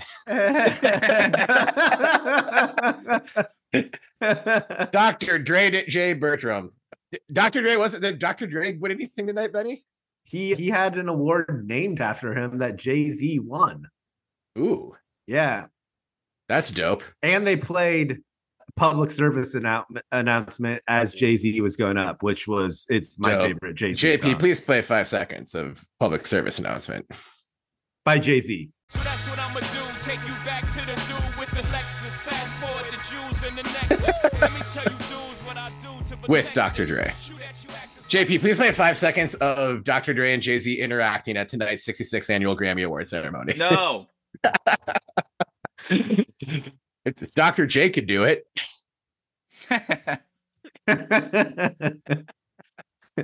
Oh man, well thank you again for Sarah and Tanner joining the show. I feel old as shit for not knowing the Corvallis food hacks that they were bringing up. Dude, I am an ice cream connoisseur, and Sugar J's was for sure not there when we were in school. That's the other nickname. No. Sugar J, yeah. We can call you Sugar J. Yeah. But it should be Sugar J. Yeah. join the club. All right. There are others. Sugar J. Mm-hmm. No one calls me that. Does Annie call you that? No, absolutely not. Right. I'm going to text her right now to start calling you Sugar J. Start calling her husband Sugar J. Right, it's for the podcast. Just do it. It's in the future, but maybe the past. Oh, yeah. This place looks so good. It's right next to Brass Monkey that used to be not Cloud9. What was the other one that our dude Cloud Davidson had next door? It's the one I used to do the emceeing for our dude Chi Dooley. Yeah, it was really small, right? Yeah, I just yell at people to start dancing. Yeah, it was like definitely the older crowd. Yeah, I can't believe that's not your profession, even as a 36-year-old. Like that was what you were born to do. Mm-hmm. To go into places where people could be dancing, but likely aren't dancing, and to yell at them to start dancing. Mm-hmm. It worked every time. If the Venn diagram of all of the things you're good at, have a vision for, and also like doing. Yelling, peer pressuring, center of microphones. Attention. Yeah. Like you could be like that Kevin Hart movie where he's like hired just to like be a good groomsman, essentially. Like you could just be hired to get people dancing at lame weddings. Be like, yeah, like and you need someone to come to your wedding and yell at people. Mm-hmm. Yeah, for the he just needs a gift card to Sugar J's. That's it. Yeah. and some Jello shots. All right. Well, that was a great conversation. We're obviously very excited about Oregon State baseball and softball, and let's continue the excitement with Oregon State women's basketball because they beat, even when they're down, the team we love to hate. It doesn't get any better, even though there's been wins against top 5 teams, lots of top 25 teams. Eating Oregon at Oregon in what could be the last matchup between these two teams for a while. Yep. And, there's been in some interviews and press conferences earlier this year, there's been respect expressed between Oregon State head coach Scott Rueck and Oregon head coach Kelly Graves, but also a lot of like, this game fucking matters and I hate losing to these guys. Not quite direct quote, but you get it. That's essentially what they've been saying. Close enough. Which makes me sad because I think this has been a very fun rivalry in the universe of this rivalry to watch. A lot of times it's been for the Pac-12 or to determine, postseason superiority, postseason seeding. Like someone like Sabrina Ionescu, who's obviously having a great career right now, who won a ton of games at Oregon, but lost a couple games to Oregon State. And that's definitely something that we hang our hats on. And Oregon's down right now and Oregon State's up in the women's basketball world. So it was a tough game, as these rivalry games always are, but winning on that disgusting floor in Eugene, huge, because there's a chance they meet up in the Pac-12 tournament and can see each other again this year, but the future of this rivalry is murky. But we all, of course, would have loved to have seen a blowout, but a win is a win is a win. And Tamia Gardner looked great. We had another double-double for Reagan Beers, just a double-double machine. And the fact that they didn't let this be a trap game is huge. And now you got Oregon State. It was getting close. It was, it was close the whole game. It was crazy. Yeah, it was a slugfest for sure. But this is a good one. And we I don't think anyone really thought that this was going to be a game where Oregon just rolled over. But at the end of the day, your Beavs are 18-3 and followed up one of their best weekends with a big win against a hated rival. Great to see Tamia leading the team in points, 14 points and 16 boards for Reagan. God, she is just destroying people out there.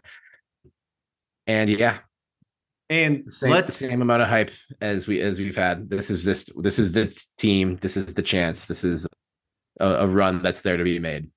a huge, huge shout out to Lily Hansford. She had 10 points, all of them coming in the fourth quarter. Fourth quarter Lil. Yeah, Lil Clutch is what I like to call her. Yeah, Oregon State had 23 points in the fourth quarter and 10 were from Lily. Two really, really important three-pointers. I think one was when Oregon State was up 2, and the other one put Oregon State up, I believe it was 63 or 64 to 58. So like essentially put the game out of reach and was the dagger. So yeah, I mean, like, you know, Taliese had a good game, 7 assists, 10 points. Reagan obviously crushed it. But sometimes you need those players who maybe aren't in the spotlight to take over a game, and that's going to get you wins in March. And Lily was that person today. Yeah, I think this is just another feather in the cap of this team's like tenacity, resilience. The second quarter seemed like, all right, here we go again. You know, that we've seen this script play out, and I think Oregon went like 7 minutes without a bucket. And it was just like inch by inch we pulled away. Nothing dominant. We only scored 11 in the second quarter. Mm-hmm. But we just kept laying it on, you know, brick by brick. And I felt pretty good about the game by that point. But then late in the half, Oregon made that run. Was close going to half, 5-point game. But after that, it was just, I mean, it was an all-out brawl. My wife just texted me, "I love you, Sugar J." Yeah, that worked fast. Yeah. Thanks for the new nickname. You guys are goals. That's true. So it was like a back and forth. I mean, there was clearly a lot of fight coming from Oregon side. I mean, they had a lot to fight for, but they had more to lay on the line, I think, than we did. Obviously, of course, we're fighting for national recognition. We're fighting for respect and positioning in the pack for postseason play. But, I mean, yeah, scoring 23 in the fourth quarter, like more than what we had scored in the 2 quarters prior combined. Yeah. Just shows that they know how to respond. They can get knocked down. They're never knocked out. I just love the makeup of this team. I honestly, truly, truly feel, I think I said it after one of their first games this season, that they are poised for a deep postseason run, and they're built for it. They've got the mental characteristics to be able to not get too down, not get too up, to just play steady. Follow the game plan, trust in your skills and your ability, trust in your teammates. And they show that like game in and game out, whether they win these close ones, whether they dominate. There's always some factor of that shines. And like today, again, was no exception. Right. And they do have the best defense in the Pac-12 from just the eye test, and also on a per game scoring basis. They are allowing the fewest points per game. And this is a big win too, because it puts them in sole possession of third in the Pac-12. Yep. And that positioning is going to be crucial come conference tournament time.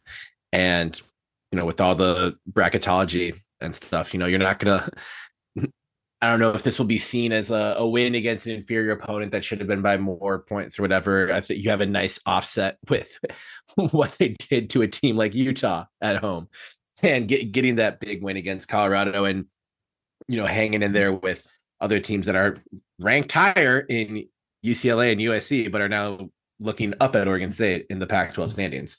So absolutely, absolutely massive game, and just great to see them all meet the moment and put a W on that ugly ass court. The scheduling of this it's such a tough schedule. So this a 5-game set here. So coming off the close loss at Stanford, it goes Colorado, Utah, at Oregon, at Utah, Colorado. So like up 2 bookends of Colorado with 2 Utahs in between, UCLA and and Oregon USC in the at center. home after that. And immediately after that, it's UCLA and USC at home after that. So like the last, let's see, 8 of the 8-game stretch, 7 are all ranked higher than 20, and the 8th is a road game against your biggest rival. Yeah. So there are 4 games into that right now with a record of 3-1. The one loss being a loss of at Stanford when Vanderveer broke the record. So, yeah. Congrats again. But also, there's no contextual pressure involved in that game at all. Right, exactly. There wasn't, every great Stanford player ever in the stands ready to have a fucking party. So this road trip will be huge. And then you get to see what they do with the LA schools at home. And then it's the last 4 games. Wazoo includes the Washington road trip at Wazoo and at Washington. And then you host the Bay Area schools. They play Stanford again at Gill on Leap Day, 29th, and close it out with Cal. So you get Stanford back at your place. That game, if that game hasn't been flexed to a nationally televised entity right now, then just what the hell is even happening? What's even the point? So that's going to be a battle. Huge games coming up. But they've done a lot to solidify themselves as true contenders. This could be a march to remember. We talked about it, I think the week before. Yeah, it was the week before that we played Colorado and Utah at home, saying that if we got a split, we'd be happy with that. And we ended up sweeping. I think if you can get a split going down to the mountain schools this coming weekend, that is a good showing. Utah, despite what we saw in Corvallis, is Utah's a very good team. Yeah. Colorado is also a very, very good team. And you're playing at elevation. So those are going to be 2 really difficult games. I'm really excited to see what they've got revenge on their mind too. Teams, sure. They're going to want to clap back. Yeah. And I'm sure their fans do too. It's going to be a difficult environment. Yep. Right. I'm very excited to see what we do at home against the LA schools. And both those schools too have had great atmospheres all year. So it's just awesome for women's basketball, and the support at most of these institutions has been there for a long time. This isn't anything new, but yeah, glad to see it taking place, and that these games will be getting elevated, hopefully. Yeah. So yep. It is already too long of an episode, so listeners can be mad at us. If you want to clap back at us for being homers all you want, you can, but I'm going to skip men's basketball for this week because we've got other shit we need to talk about, and we can really unpack this. I'll just say this last weekend in LA, when I kind of joked about after beating Arizona and Arizona State, maybe we should have Roberto Nelson on every week. And then we did not have Roberto Nelson on last week. And then this happened. So I'm inviting you to blame the belligerent Beavs for everything, which a few of you already do, actually, which is pretty fun.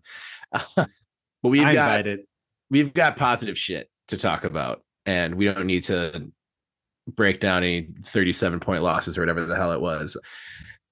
Anyway, NFL Draft Showcase games, the East-West Shrine Bowl, the Senior Bowl. During a time where I know Oregon State Social, which probably didn't get these last-minute decisions in time, had sent out a couple of posts hyping up a few players who were reportedly playing in games that they ended up not playing in, which isn't great. But, especially for interest in the game, wanting to watch guys on TV taking live reps and supporting them, it's unfortunate. But what's most important with these games is not the game, but the practices and the meetings with GMs and team personnel. And in that matter, these dudes, especially Taliese Fuaga, Katana Ladapo, and Anthony Gould, absolutely crushed it. Gould, thankfully, gave us a bit of a highlight with that amazing punt return for a touchdown in the East-West Shrine Bowl. Was he playing for the East? The uniforms all look, yeah. And these directional base games, I know it's always been the East-West Shrine Bowl, but it's never an equal Sure, whatever. But it was the only touchdown that was scored for his team. So it wasn't Gould's fault. Maybe he should have played a little bit more. But this week in Mobile, too, in Senior Bowl one-on-ones, Taliese Fuaga looked every bit the part of a franchise offensive tackle. So much so that the hype around it in these sort of Senior Bowl recap podcasts with all the draft nerds and shit out there are thinking that Fuaga could be one of the top 2 to 3 tackles taken in this draft and could be in the top 10. There's a lot of links with him right now to the Jets where he would block for just this dude I'm not even going to name right now. But I'd be very happy for Tali to go top 10. And the cool thing about that would make him, if he goes anything above 20, it makes him the highest drafted Beaver since Terry Baker went number 1 overall in 1963. I got the chance to ask him about that, and he had a great answer. Check that out on our socials and our YouTube if you can. There's Benny showing it. Benny has this framed. Let's go. Jersey. Why have we? This is episode 128, and you haven't put that on the podcast yet. Yeah, it's up. It's up now. It's up there. I'll tweet it's it out. Up now. Do it. Yeah. Tali, I think, had the biggest week overall, and I think proved that he's not just a run blocking mauler. He's one of the best pass blocking tackles in this draft as well. And it was awesome to see him. The dude, like his practice reps are must see TV, and he was matched up one-on-one with UCLA's Leiatu Latu, who is one of the highest ranked edge rushers in this draft. And we got to see him in person in going up against Fuaga at homecoming this year. And Fuaga will obviously got the best of him that day and got the best of him in practice too. So there's legitimate NFL draft hype with a capital H for Taliese Fuaga. Yeah. Really excited to see where he goes. I think that it was wild. It seemed to me like this year it came out of nowhere, his dominance. And I will admit that I am not an expert on seeing how the offensive line does like Terry is, but the hype just built around him just right. Astronomically as the year went on. The only difference between you and I is I read mock drafts in October because I'm sad and you do not. But yeah, I think go ahead. Sorry. I was just going to say, I think Catan is who I'm most interested about. Yeah. Just to see where he ends up. I don't understand how he's not talked about more in NFL draft circles. We saw what he could do. And granted, we are very OSU centric when it comes to college football, but he was such a huge part of one of the better defenses in a really good conference last year. Mm-hmm. So yeah, it'll be interesting to see where he goes. Yeah, that's a good point. I think there's something that's intriguing about the NFL draft, especially because there's so many picks, because teams have so many needs and holes typically that they're trying to fill in the draft or things they're trying to prepare for, or best player they're trying to take. And the 7 rounds gives them an opportunity to kind of play around with that on any given round, really, depending on what kind of needs they have. And so Oladapo to me is one of those ones where it's like, is somebody going to take a flyer on him early because they don't want to miss out? And they don't have a ton of pressing needs where they see the potential that they can develop in him. Is he going to be a late steal by somebody? I mean, I think the storyline won't get unfolded, of course, in just the 3-day draft process, but it will be one to watch at least how it starts, and then that's going to be very intriguing.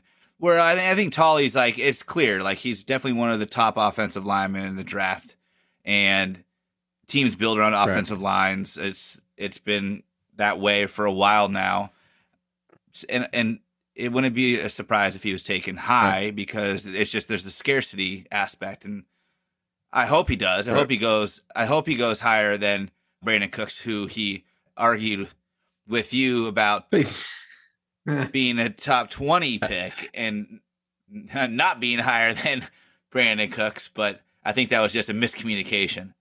I hope he does that and proves everyone right. Absolutely. And I'm not lying when I tell you, like, I saw Tolly going to the table at media day, and it was this like a madhouse in there. And I was just luckily staying in the right spot. So I saw the table he was going to, and I just went straight there. And every question, I got in one more at the end there, but like the Oregon State centric questions were like the first 3-4 questions of his official like press conference.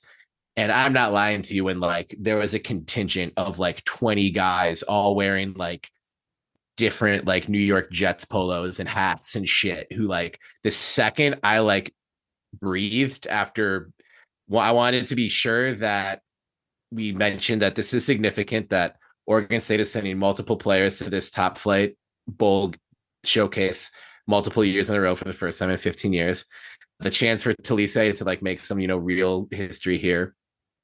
And then just, what that means for him. And then the second I breathed, it was like all these dudes being like, Taliese, have you heard of Aaron Rodgers? How cool would it be to play? I was like, it was just Jets after that. So you didn't go try to answer for him any of those questions about when Rodgers? He also, it's not like he just should have taken a page out of my book with praise. And so like I was like, obviously I'm not going to jump in on Taliese Fuaga's Senior Bowl media day, but I was internally rolling my eyes every time someone was ask him about him. It's his moment. It's Taliese Fuaga's in front of you. No one needs to talk about Aaron Rodgers. It's New York media for you, man. That's not the point. But yeah, he really had a good week. And did it. I think that's why he didn't play in the game, because he didn't need to. Yeah. Because practices down in Mobile matter more than the game itself. And that was interesting to see Oladapo opting out as well. I did see he was at the game. He was wearing his national team jersey over a hoodie and shorts on the sideline. I think Fuaga left town before the game started. But this was happening too. Like there's a lot of sitting around and waiting time at an event like this. And there's so many credentialed media. Like it's not like a huge, like big time thing. Like, oh, belligerent Beavs went to the Senior Bowl, whatever. Like if you do anything and apply for credentials, they'll be like, yes, please come cover this event. But a bunch of us are just sitting there kind of waiting and we're chatting, whatever. So people are like, oh, who are you here for? So I'd be like, I cover Oregon State for the belligerent Beavs. I'm covering the Vikings for Purple Insider. And a lot of people would be like, oh, Fuaga, because he's the top 10, hype pick, whatever. And then they'd be like, whoa, so who's this Oladapo kid? And a lot of people who like, some people were there covering stuff for like fantasy websites. Some people were just there doing like, deep sleepers and whatever. So like people from different pockets of covering the NFL draft were like, that dude's good. Holy shit. Like, look at the safety out of Oregon State. And they did, at least the national team that both Catan and Taliese were on, ended day 2 with like one-on-one call outs. And Catan was one of the DBs called out, and it was a Brevin Spanford who had a touchdown in the actual game, the tight end from Minnesota. They got matched up one-on-one, and that was the rep that Catan won that we put on our story. That it was a different person's post. I don't think I tweeted the video, whatever, but that Oregon State football retweeted. But it was a great rep for Catan winning that one-on-one. Afterwards, he told me, he was like, I should have had the pick. I was like, I think you did well enough batting it down. But yeah, he's a really intelligent dude, and getting to, was super generous with his time down there. And I think he's someone who, like, we don't get to see how their meetings go with GMs, but I'm sure he was impressive as hell in those meetings. And we posted this and I wrote about it, but when I asked him after day 1, I was like, what are you trying to show scouts down here? He said that I'm the most versatile safety in this draft. And I think he got that point across this week. So I don't know what that means. Last year, I was super bullish on Musgrave and where he could go, and was like, he's going to be drafted higher than Brandon Cooks was. A little bit more confidence in Fuaga doing that. Left tackle, or right, just tackle in general, is a bit more of a premium position than tight end. So I don't want to blow the hype train too hard for someone like Oladapo and then watch him go undrafted, which is, just a disappointment we've had before. But man, he really, really impressed down there this week, and couldn't happen to a better kid. especially someone who's been around since day one of this rebuild. Yeah. So props to Catan. Yeah. Like I said, I'm really excited to see where he goes. I think he's going to be a welcomed addition, not only on the field, but off for any NFL locker room. And may I point out, Catan Oladapo, defensive player from Central Catholic High School. We have another defensive player from Central Catholic in our 2024 recruiting class, Dexter Foster. Number 89 linebacker in the country. So watch out for Dexter. Maybe the next Catan. Who knows? And you also played football at Central Catholic, right? I did. Yes. Yeah. And so did Coach Gundy. He learned a So lot from did you. Coach Gundy. Yeah. Yeah. Yes. I was a quarterback on the JV team playing with Coach Gundy, who was a little bit better than me. Who was also a quarterback, but not on the JV team. Yeah. Yeah. Yeah. Fun. Nice. Yeah. Fun times at Central Catholic. Absolutely fun times. And I know it's hard to ask you guys and just Niner fans in general, or any fan of a team participating in the Super Bowl, to care about the NFL draft. I know your season is not over yet. It's over for almost everyone else.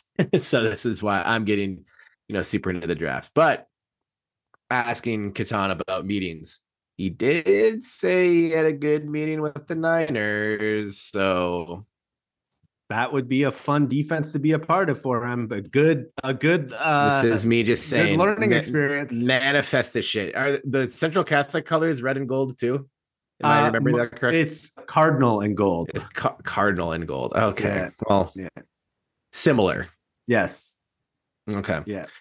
Let's again, shout outs to Anthony Gould for a dope punt return. Shout out to Taliese Fuaga. He upped his draft stock for sure. Absolutely. Yeah. That spin move, dude. That was a pretty sexy looking return. Don't hurt him, Ant. Don't hurt him. Yep. And the NFL.com had a recap of the East-West Shrine Bowl and included six players who boosted their draft stock from the East-West Shrine Bowl, and Gould is number 5 on their list. They said that he's adding to his resume as a likely solid day 3 pick, which I think is fair. Right. And also that was Zerline, I think, who wrote that article and said his practice sessions improved every single day from day 1 to day 3 of that week. So nice. Glad to see that the punt return magic was matched with some good practice reps. Yep. I just gotta say, I hope that Anthony lands in a great situation, but I also, for his sake, hope that he feels snubbed, because that guy thrives on the chip that lives on his shoulder. Oh, and my God. Even his comments, after the game, social media, all the likes, it was very clear that he has been feeling doubted and loves to show people wrong. And I can appreciate that kind of attitude, and I think that he can have a very successful career if it starts off in the right situation, but yet still feeling like he wasn't given enough respect. He will go out there and take team. If it gets to day 3 and he's there, just take him and then be like, look, the whole league passed on you multiple times. Even we passed on you multiple times. So that would be just like, that kid's going to have a fire that will refuse to burn out. So I think it was a great week in terms of Oregon State and its relation to the NFL draft this season. So hopefully it bears fruit in April.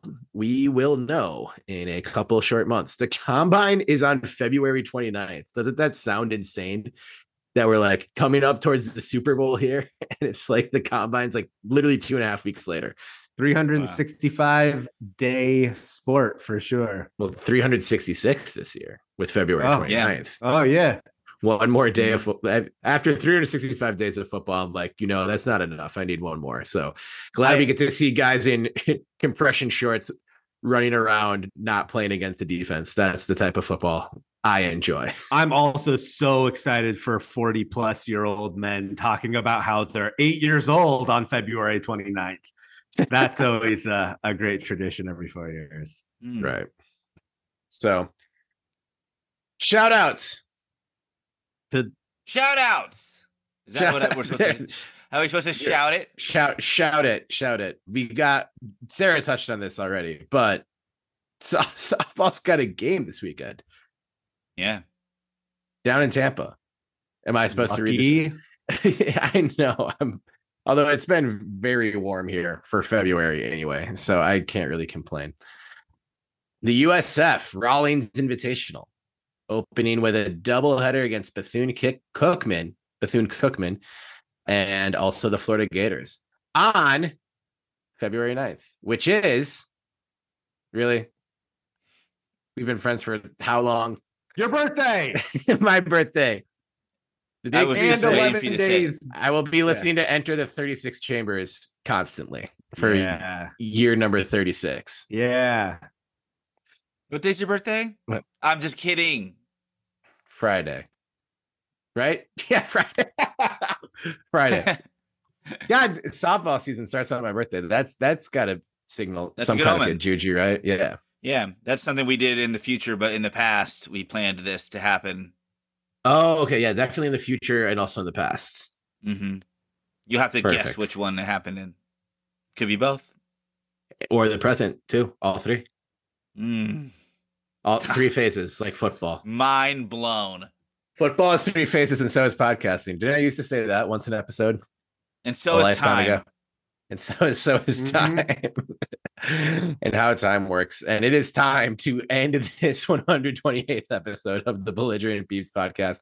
We have been on too long, and we've already given JP too much to do, but I don't think there'll be any audio issues this time around. God, it looks like we got that taken care of for JP's sake. But thank you also to you, the listener, for bearing with us with that those technical difficulties last week. We sincerely and maybe this week appreciate it. Say it now. I'm not going to. I'm bullish. Bullet. That's drink every time you hear the word bullish and people talking about the upcoming NFL draft. Well, from all of us here at the Belligerent Beavs podcast, it is that time once again. Thank you. Thank you for making it this far into the episode. It means you're a real trooper, especially if this is your first ever time hanging with us. We really appreciate it. Please take the time to rate and review, like, and subscribe. Smash that subscribe button from Apple, Spotify, or wherever you get your podcast. And please, I beg you, please rate the show 5 stars. We've got a pesky little algorithm to help us grow the show, and a 5-star review really helps us grow the show a lot. If you could take a second of your day to do that on Apple or Spotify or wherever you get your podcast, we will be forever indebted to you, and we will like you more than we like everyone else. And we promise that. That's a guarantee. And that's undying gratitude that you don't want to be without. For all of us, all 3 of us, my name is Terry Horseman at Terry Horseman on X, formerly known as Twitter, and Terrence Horseman on Instagram.com. I am joined, as I always am, by my beloved co-hosts in Tacoma, Washington, Benjamin Lawrence Sebastian Wehage, aka Benny with the good quaff, aka Benny Bull Game, aka Benny Blast Off, aka Benny Bedlam, because he's fucking crazy, folks. You can follow him at Benny L 1986 on our social media channels. And hopefully not stressing out because of a bunch of audio issues this week is JP Bertram out in Portland, baby, at JP Bertram on Instagram. That one's easy to remember. And at the Trial J on X, formerly known as Twitter. That's at the _Trial_J, because he's too trial to be real. And follow the whole goddamn operation too. Why not? You're already here. Let's do it. At Bellig Beavs on X, formerly known as Twitter. Belligerent Beavs everywhere else. Instagram, Facebook, YouTube, especially YouTube. We really want to figure this YouTube thing out. So we're going to keep dropping more and more content over to YouTube. Shout out to Max Walker, our beloved intern extraordinaire, doing a great job helping us out with this whole operation we call the Belligerent Beavs podcast and universe. Shout out to Neil deGrasse Tyson, who was involved with at least parts of this episode. We won't say which ones. So yeah, we're also on the Neil deGrasse Tyson app. I think he has one. Look for a belligerent Beavs acknowledgement in his next book. MySpace, maybe. Friendster. Threads on Threads. Jack Threads. Belligerent Beavs. I forgot about that place. On the Jack Threads app. How could you? Belligerent Beavs. Belligerent Beavs at checkout to get 33% more off on an already 87% off t-shirt of some kind. For 69 cents. For 69 cents. 20 t-shirts for 69 cents. Do you remember those old CD deals like that you could get in magazines? There were scams where it was like 49 CDs for $3. And it was like $3. It was wild. Like if you find like a copy of The Source from like 1995, we'll unpack this at a later time. Thank you on behalf of all of us for listening to the show. Shout outs again to the women's basketball team who are about to go on a run, baby. You heard it here, not first, because there's a lot of hype around this team, and there should be. God damn it. Go Beavs. Go Beavs always. Shout out to Leah Von Olhoffen, Donovan Hunter, Reagan Biersmere, Gardner, Scott Ruock, the whole squad. Keep doing your thing. And tune in again next week to another thrilling episode of the Belligerent Beavs podcast content, whatever. It's been a long episode. I'm sorry. It is obviously time to go. And before we do that, remember, you cannot spell chop 'em without hope. So chop 'em. Chop 'em. Chop 'em. Beavs back, baby. Catch me at Sugar J's.